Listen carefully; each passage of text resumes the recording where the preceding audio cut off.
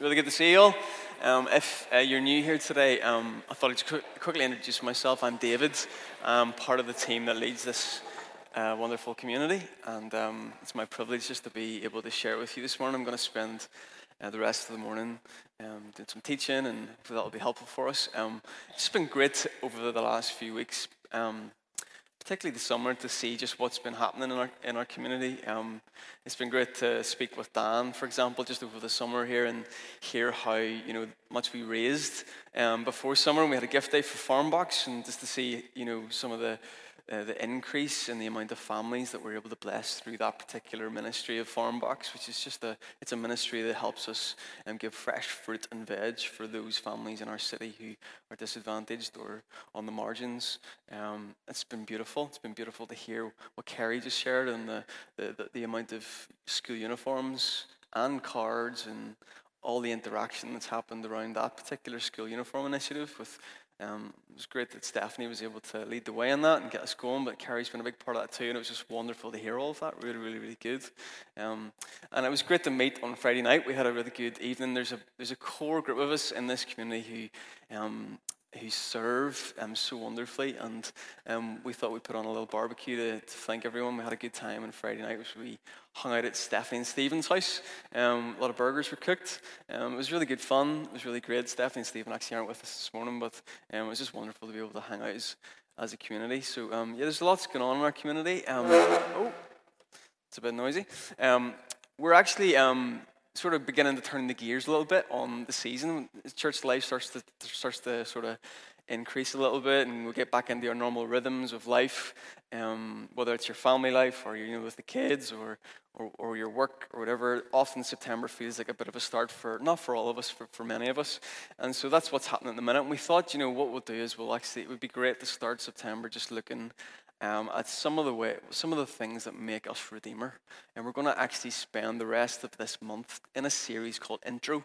Hopefully there'll be a slide that'll come up, and we're going to spend the next few weeks looking at different things that make us Redeemer. So that's what we'll be doing.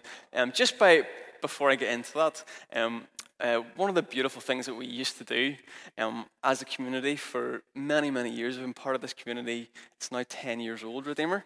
And for the vast majority of the time, we've always been good at practicing community and hospitality and all of that. And on Sundays, often as we gather here, this is our main gathering point as a community. We'd always go out into the city or go back to someone's home and we just have lunch together. It's just as simple as that, and there's been some of you that have been doing that.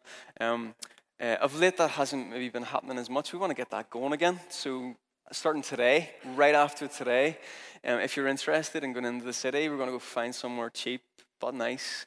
We're going to go and have some food together, and it's great if you're new. If you're new to this community today, I want to say you're really welcome, and you're really welcome to come for lunch straight after this. I'm going to be there.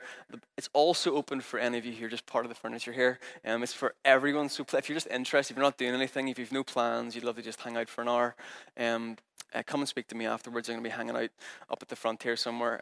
We'd love to do that. And we're going to be doing that every Sunday through September. So if you can't this week, next week we'll be doing it in the following. And hopefully it'll become, again, just one of those rhythms in our community life that we do every week. Just a really great way to connect, particularly if you're new. But even if you're not, it's brilliant just to do that together. So we're going to be doing that. Just come and speak to me afterwards. Just for those of you who are interested, just before I get in as well, so we just finished a series there, teaching series in the book of Revelation. This week I just emailed out, I did a blog post on that series, wrapping that up and pointing to the podcast. We did a conversation to wrap that up last week, and Ryan particularly shared some of the resources that helped us with that series. So if you haven't connected, if you haven't signed up to our email newsletter, please do that, because you get the blog post in your inbox and you'll just keep up to date with some of that stuff that we're pushing out. We're hoping to do that a little bit more this year.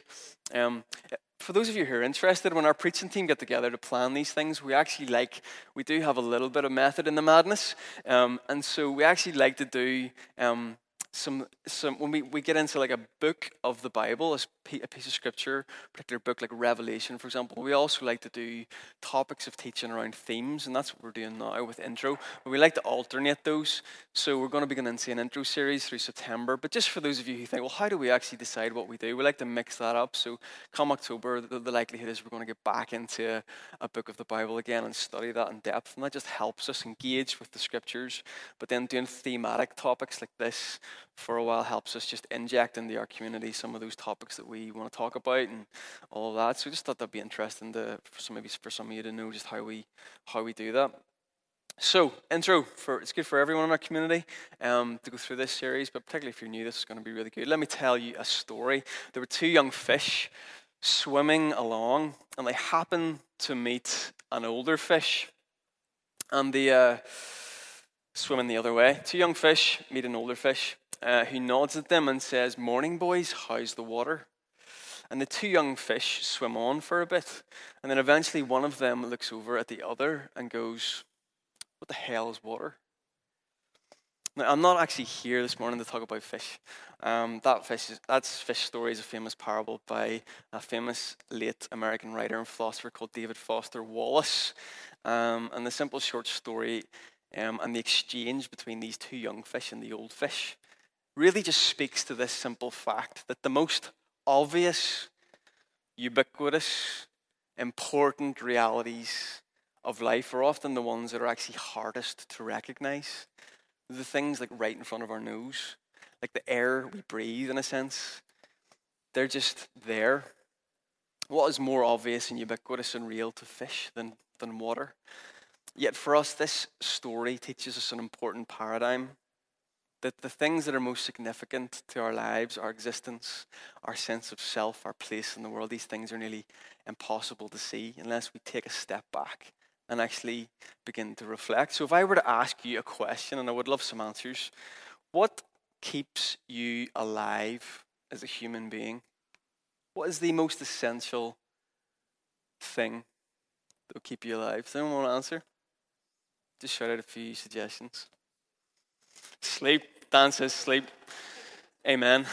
I love sleep, but then I don't have any children. Like Dan needs his sleep. Extra special. Anyone else? Sorry? Oxygen, Marks, yeah. Oxygen, that's very essential. I think without that we'd all collapse, perhaps. Sorry, was there something here? Bring people to Jesus. Amazing. That's a lovely answer. Yeah, wonderful. Anyone else? Water? Water? You've tried that out, have you? Going without water for a few days? You pray over it, it becomes wine. Brilliant. Some people would say wine, in fact, but food maybe comes to mind. I want to contend this morning that one of the most important things for us that keeps us alive is this idea I want to talk about today, and that is the idea of story. Stories. I believe stories are really important. Stories really matter. I know oxygen matters and water matters and all of that's very existential. We need that. But bear with me. Stories really matter. We all have a story.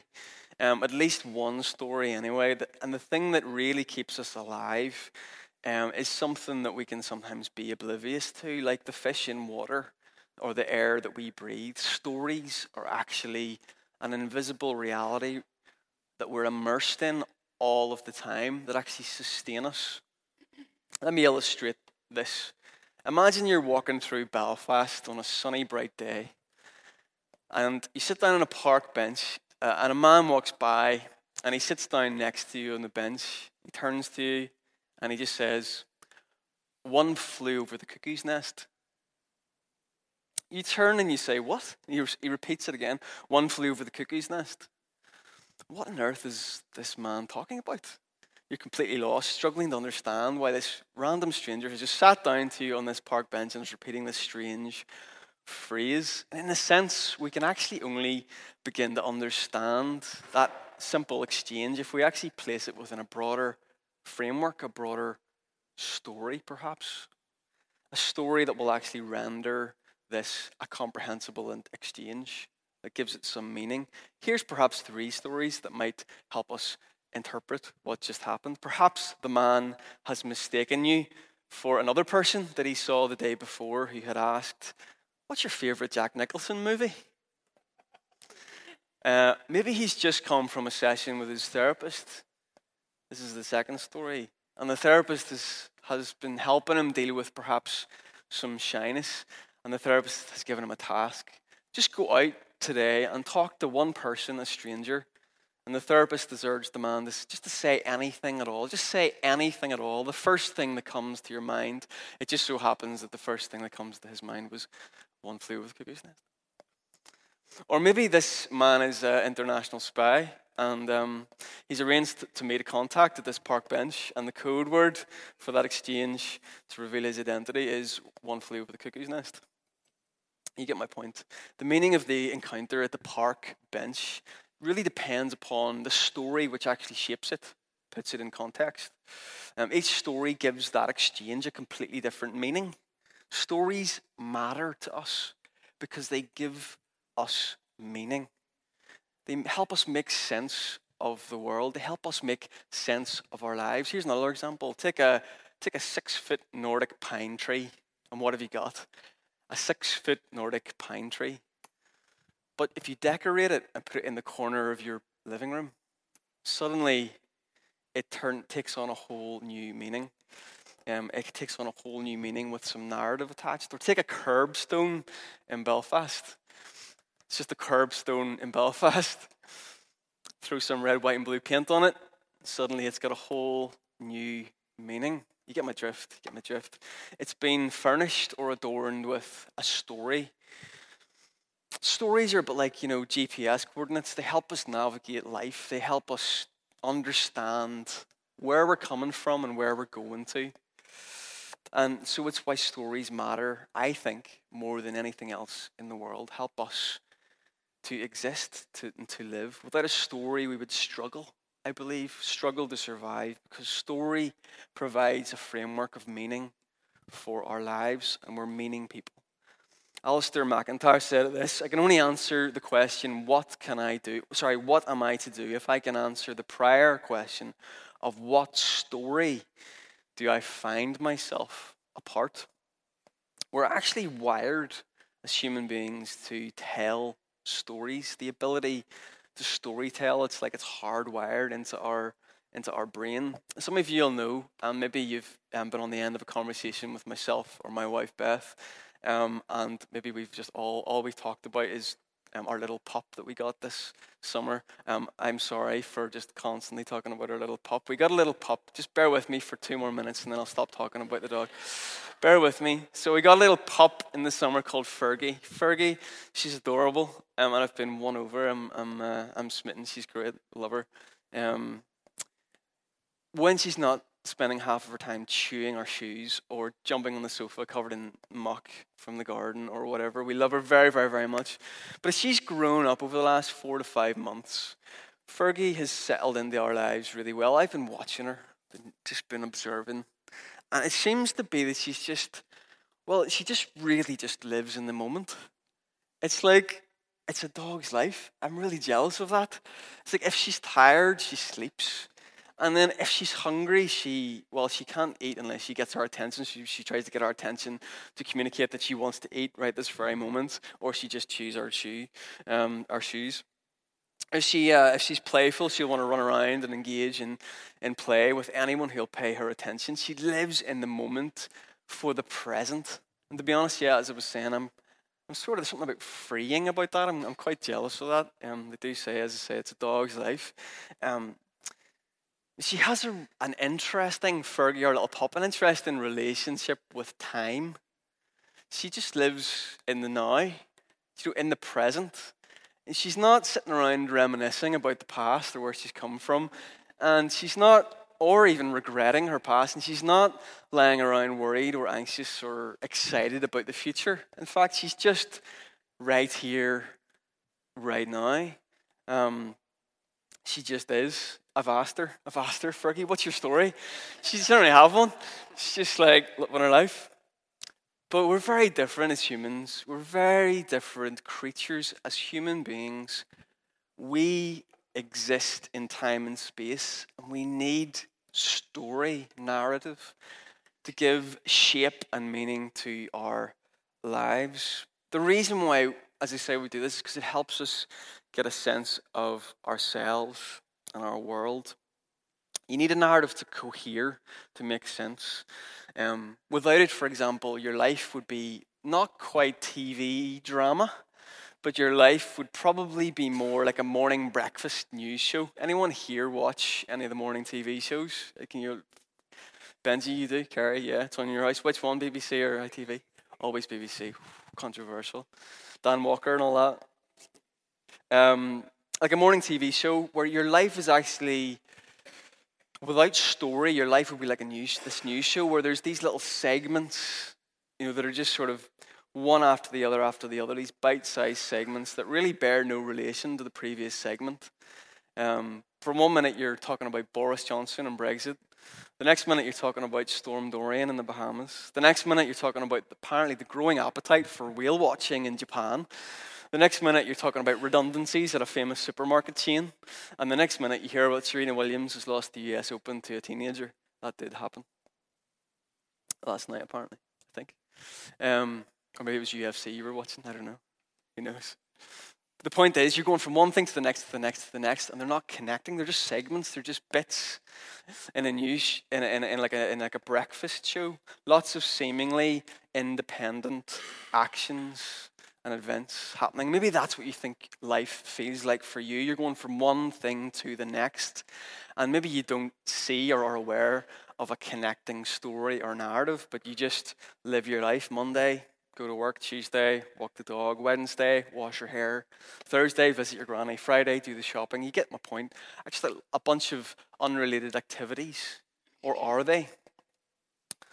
We should know that below these activities, there's actually some kind of driving narrative that keeps us moving forward, or sadly sometimes can actually keep us back, hold us back, shackle us down, squeeze the life out of us. Either way, though, and whether we're even aware of it, stories are there and are driving us, and they matter a lot. But just because they matter doesn't mean, as I say, we're aware of them. Much like the air we breathe, they are invisible. But they will drive our lives, and that is why it's important that we become aware. Here in our community, here in Redeemer, why am I talking about this today? Because story is a really great place for us to start when we start to talk about what shapes us as a community here. Redeemer, we want to be a community that is tuned in to the importance of story. We want to be like an older fish type of community, the kind of community that's not scared to turn to each other and just ask, how's the water? Not just swimming aimlessly along, but not just being driven along by these powerful narratives, yet being oblivious to them or their power, but to actually ask, how is the water? To learn about the stories that we tell ourselves and the stories that we live within, the stories that other people are telling, the stories that perhaps other people are telling about us that have been projected onto us. We just need to be aware of all of this. So I'm going to ask you this morning, we've just talked about how much stories matter, that we're wired for narrative. I want to say this, that your story is sacred. Your story is sacred. And I want to ask you this morning, how's the water? How's the water? What's your story? We all have a story, right?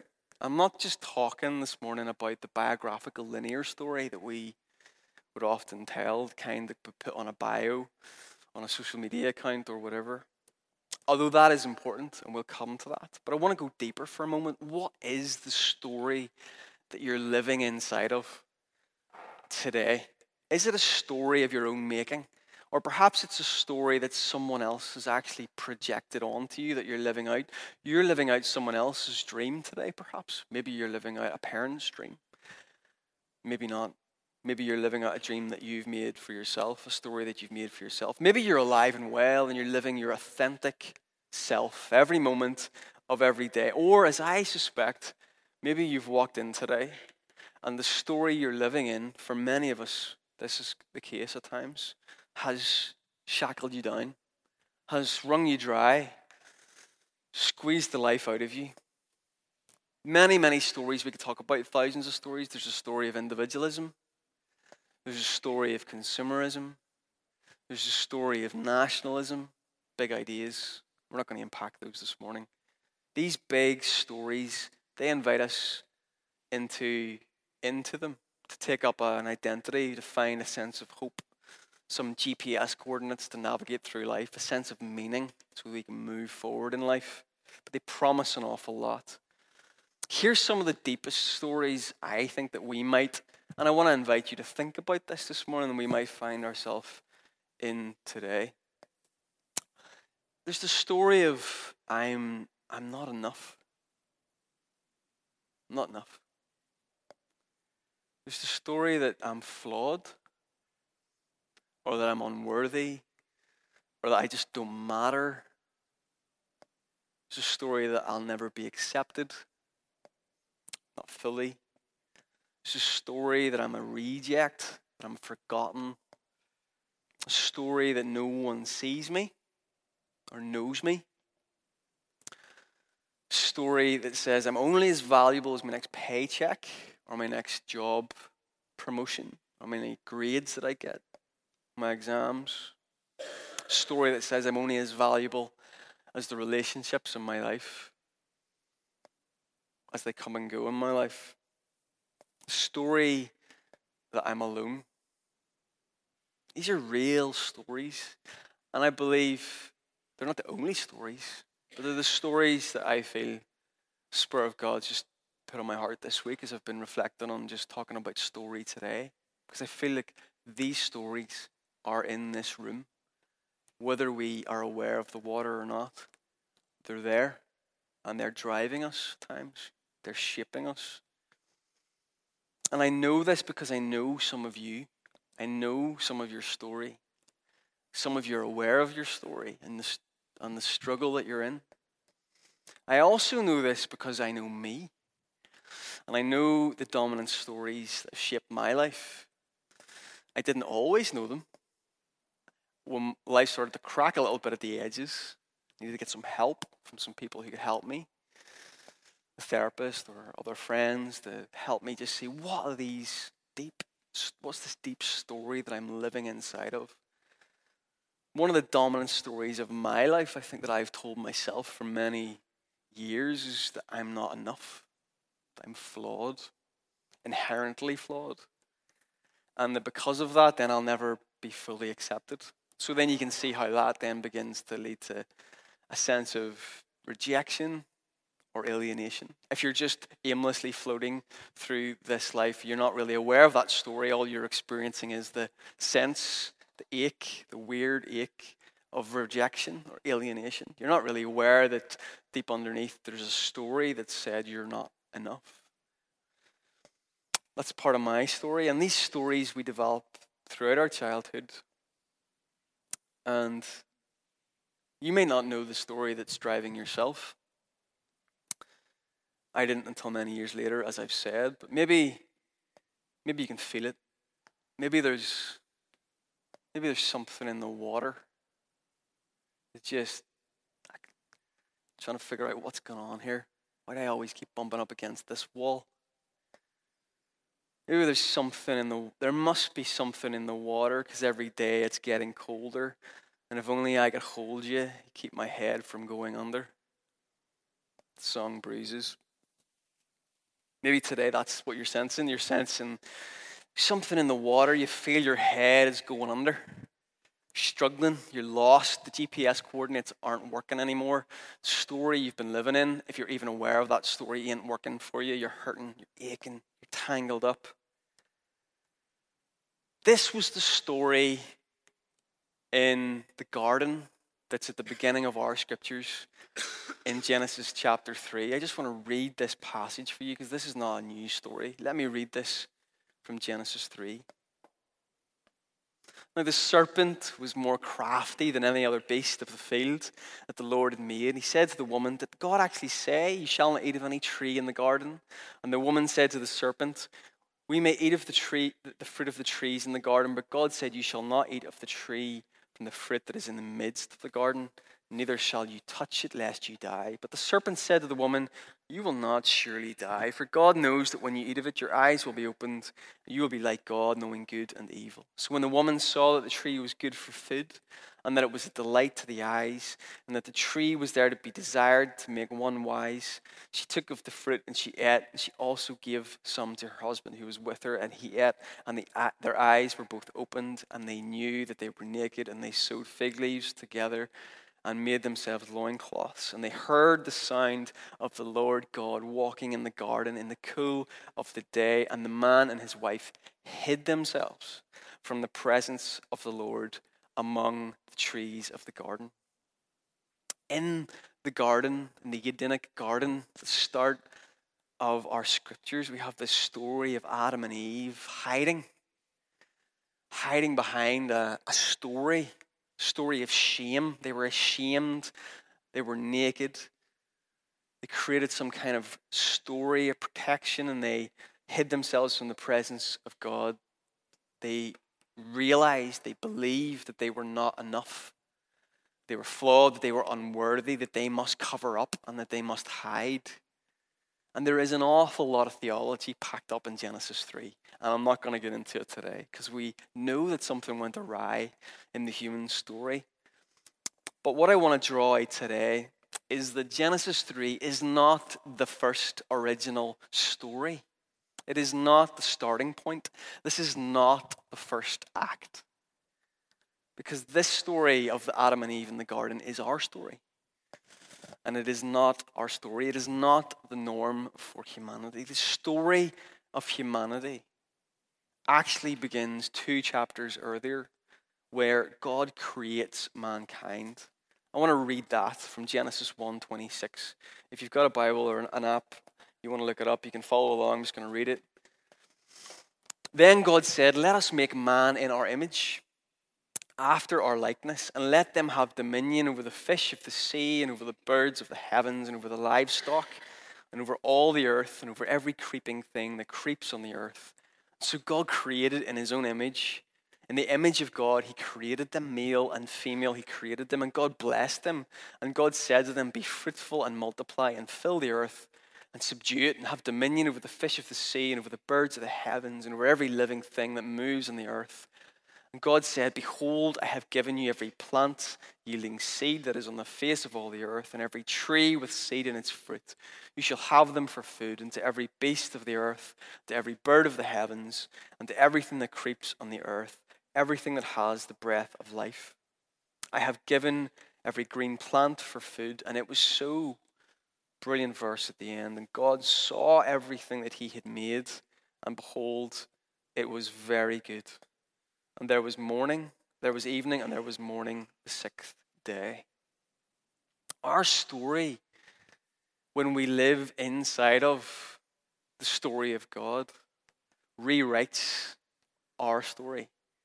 And that story is a story that starts in Genesis 1, a story where God creates mankind, male and female, in his own image. In the image of God, he creates them. And God blesses them. And God declares, it is very good. It is very good. This whole key to this story is understanding that God has created man in his image. This literally means that as human beings, unlike anything else that has been created in God's creation, we bear the mark of the divine.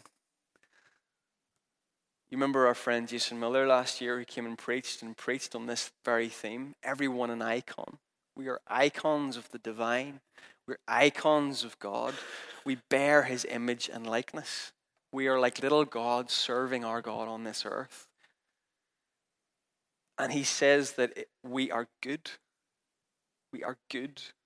He creates his creation and says that it is very good. The story that we live within, when we live within the story of God, is one that does not start with the story of shame, that says that you're not enough, but says that you are an image bearer of the divine. You are holy. You are sacred. You are very good, and God blesses you. This is the story that we occupy in this community in Redeemer, this is why we talk about it on week one. This is the starting point from everything else that we do as a community. Everything flows from this very moment out. God names us and declares that we're his, that we're beloved, that we're worthy, and he invites us to walk with him in perfect communion. That's our story. That's our story. That's the story that we immerse ourselves in when we live within the story of God. Our story does not begin in Genesis 3, but in Genesis 1. In Genesis 1. And it's so important because when we know where the story begins, when we start in Genesis 1, we then know where the story is going to return to. We don't need to get into the rest of the deep theology this morning. The story of God, we'll do that another week. We know that things have not played out. We know that something in our makeup as humans has gone awry. We know that there's much brokenness in our world. There's much brokenness in each of us. But we're within a story where God is bringing us right back to that Edenic ideal of the garden in deep communion with him. So if you've walked in here today with a story that says, I'm not enough, I'm nothing, or I don't matter, or I am not worthy, or you're only as good as your next paycheck, or there's something else driving you, whether it be success or whatever it might be, can I suggest that perhaps if there's just a sense in you, like an ache for more, something in the water, can I suggest to you that that story maybe isn't serving you well this morning? And I want to remind you that there's a good news story today. It's the story of God. You see, here's the other thing about stories. They're not all true. They're not all true. Some stories are true. Some stories just aren't. Some stories are fiction. Sometimes we just live within a fiction. Have you ever seen that movie, The Truman Show? Where Jim Carrey plays Truman, he's trying to sort of experience the real. He just senses that his life is just basically like a fake fiction. Perhaps it's an image for how sometimes we can live our lives. Thinking they're true. Thinking that they're the truth, but they're really not. I've got good news today. Not every story is true, but there's further good news. There's a story that I know is true with all my heart, and is the story that we're talking about this morning in Redeemer, from which everything flows. The original story, the story from which we must live. That you're made in the image of God, that you're beloved, that you're good, that you are accepted. And there's no other story that can change that reality. You, or maybe even other people, might have actually furnished your life with fiction, projected onto you that you are not enough, that you don't live up to it. You don't have enough talent, you don't have enough opportunity. They're just telling you the story, and you've lived within that impoverished story your whole life. It's a story of fiction, because I want to say that God loves you. God loves you. And he says that you are good. He has created you in his image. As I said, we know that the story takes a turn. We know that the deceiver led Adam and Eve in the original garden to cover themselves, telling them lies about what they might know if they taste of the fruit. So they turn their back on God. But their creator, God, is not one to leave, even in that moment. Even in that moment, it says in Genesis 3, but the Lord God called out to man and said to him, where are you? Where are you? Maybe that's a question for us today, because this is perhaps a question that helps us discern what's in the water, the story. What's the story I'm immersed in? Where are you? Despite all that happened in the garden, God promises to make it right. He promises to come and reverse the lies. It's in the story in Genesis. To reverse the lies and restore that Edenic goodness once again. And there is this beautiful image of God right there in that moment, in that original story. where God, in a sheer act of grace, comes looking for them and pursuing them, but then he makes garments of skin to clothe them, to cover their shame. Genesis 3:21, the Lord God made for Adam and for his wife garments and skins to clothe them, to hide their shame. They had that sense of being naked, of being exposed, and they wanted to hide themselves. They felt unworthy, and God comes, even in that moment, comes and clothes them, comes with grace. From that day, the story is that there is a God who has set in motion a pursuit to reverse that, to draw us back into his presence, into deep communion with him, and restore all that has been lost. You need to know today that you're loved, even in your brokenness. Even in your brokenness, God comes and he's looking for you. Where are you? And he comes with an act of grace. He wants to cover your shame.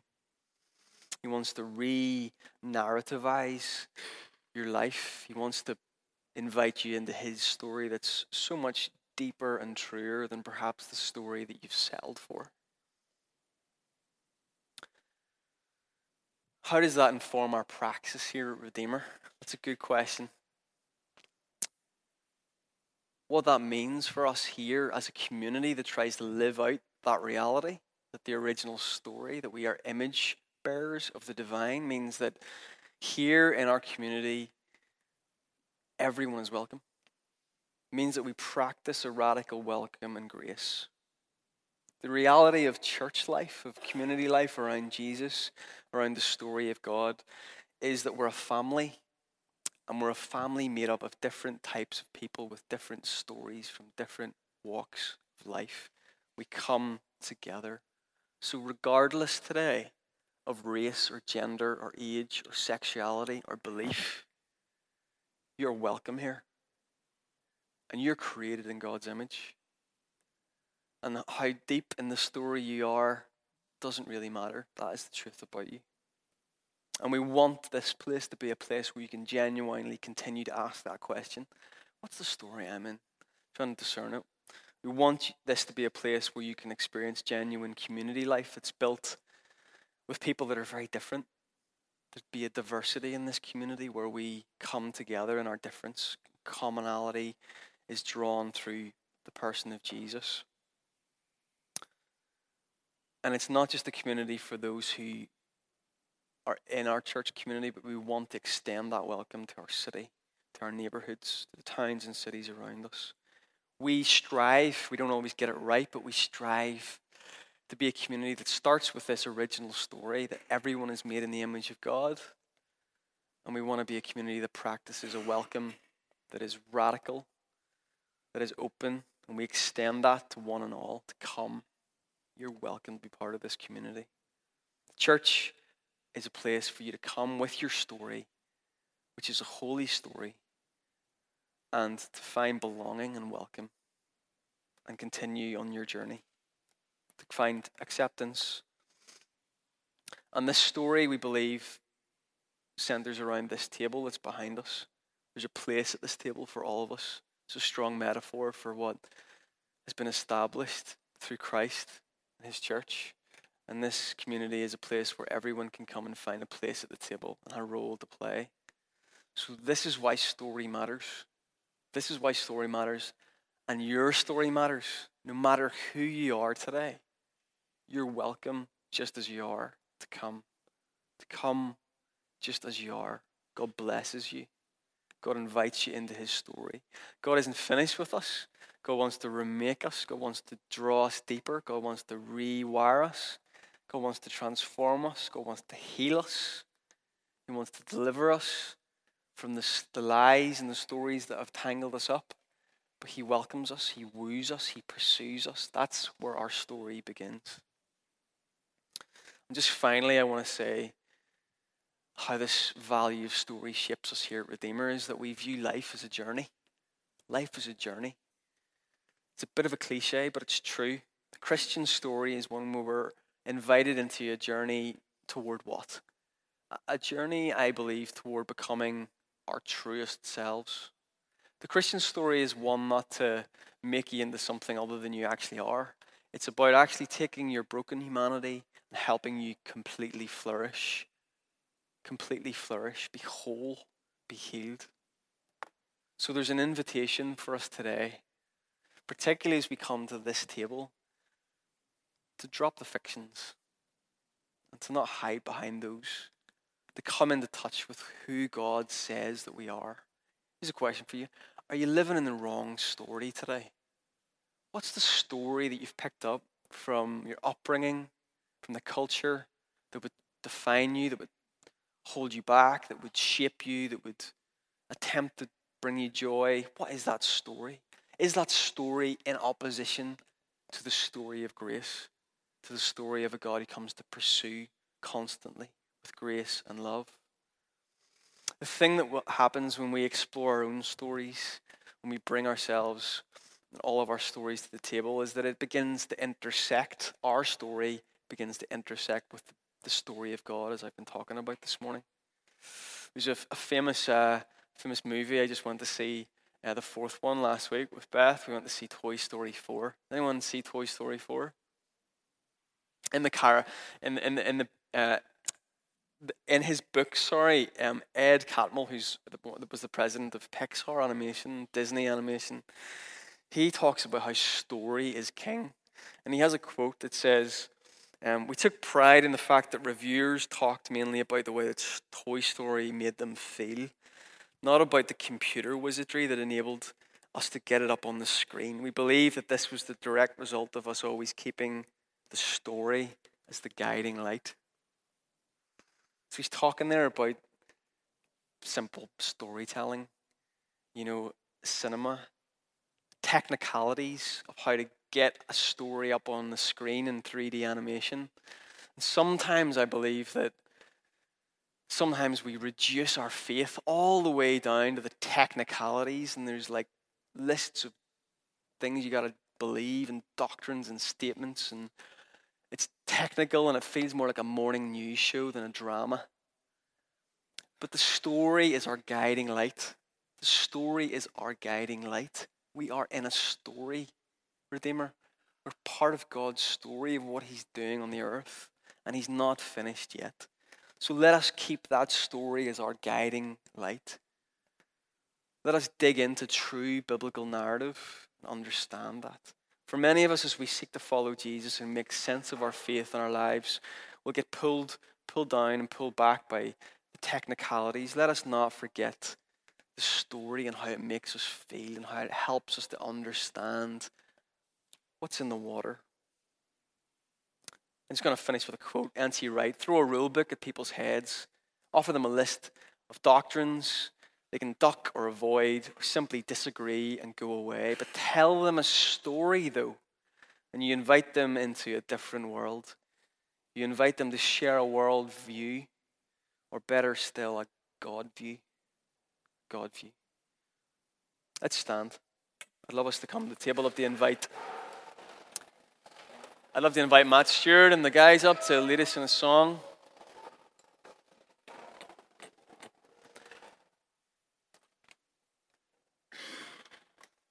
Let me just finish with one short little bit. We're going to come to the table. We're going to break bread and wine together. This table is at the center of our story as we live in the story of God. As we live in the story of God making all things new through Jesus Christ, the table sits at the very center of it and is a picture of how we are welcome to come as we are and how God is not finished with us. He's rewriting our story. So if you're here today and you love Jesus, or if you want to meet Jesus for the first time, you are welcome to come and break bread and drink the wine and commune with us, commune with Christ who is present at this table. You're welcome. Let me just read this last little bit as the guys maybe strike up and play as they begin to lead us. We have the privilege, as N.T. Wright says, of living and acting in God's great story. This is the implication of adopting the story rather than some segmented, systematized life. Unless we are players within this telling of God's story, players within the story of hope and resurrection And we're in danger of being submerged in other stories, modern and postmodern master narratives. The modern master storyteller tells us that we are the hope for our worlds, while the postmodern story tells us that there may not be any hope. Dominic Crossan, who describes the hopelessness of a postmodern world, says this: there is no lighthouse keeper, there is no lighthouse, there is no dry land. There are only people living on rafts made from their own imaginations, and there is the sea. This is just my story, and you're welcome to have yours. But that view begins to break down. Those stories break down. The hope that is promised is eroded away as we live our actual lives in the real world. We realize that our stories ask more questions than they're capable of giving answers for. And then we feel a deep ache within. And we realize that it is an authentic story that we're really after. That is all we want. We have a sacred, authentic story. Not just one of lists, facts, and statements, but of a gracious and intimate God who has invited us to walk with him. It is a story from beginning to end that echoes and rifts with grace and hope and salvation and resurrection. It helps remind us of who we are, of where we come from, and of where we're going. Father, I thank you for your story of grace, of hope, of resurrection. I thank you, Lord, that you are the one who's wooing us and pursuing us and guiding us and leading us. I thank you that you've made us. I thank you that you say that we are yours, that we are loved, that we are worthy. I pray that as we break bread and as we drink wine now, as we celebrate Christ, as we worship, Lord, that you would rewrite the story in our hearts. Remind us that we are loved, that we matter, that you love us, that you're for us. We pray this in the good name and the strong name and the able name of Jesus. Amen.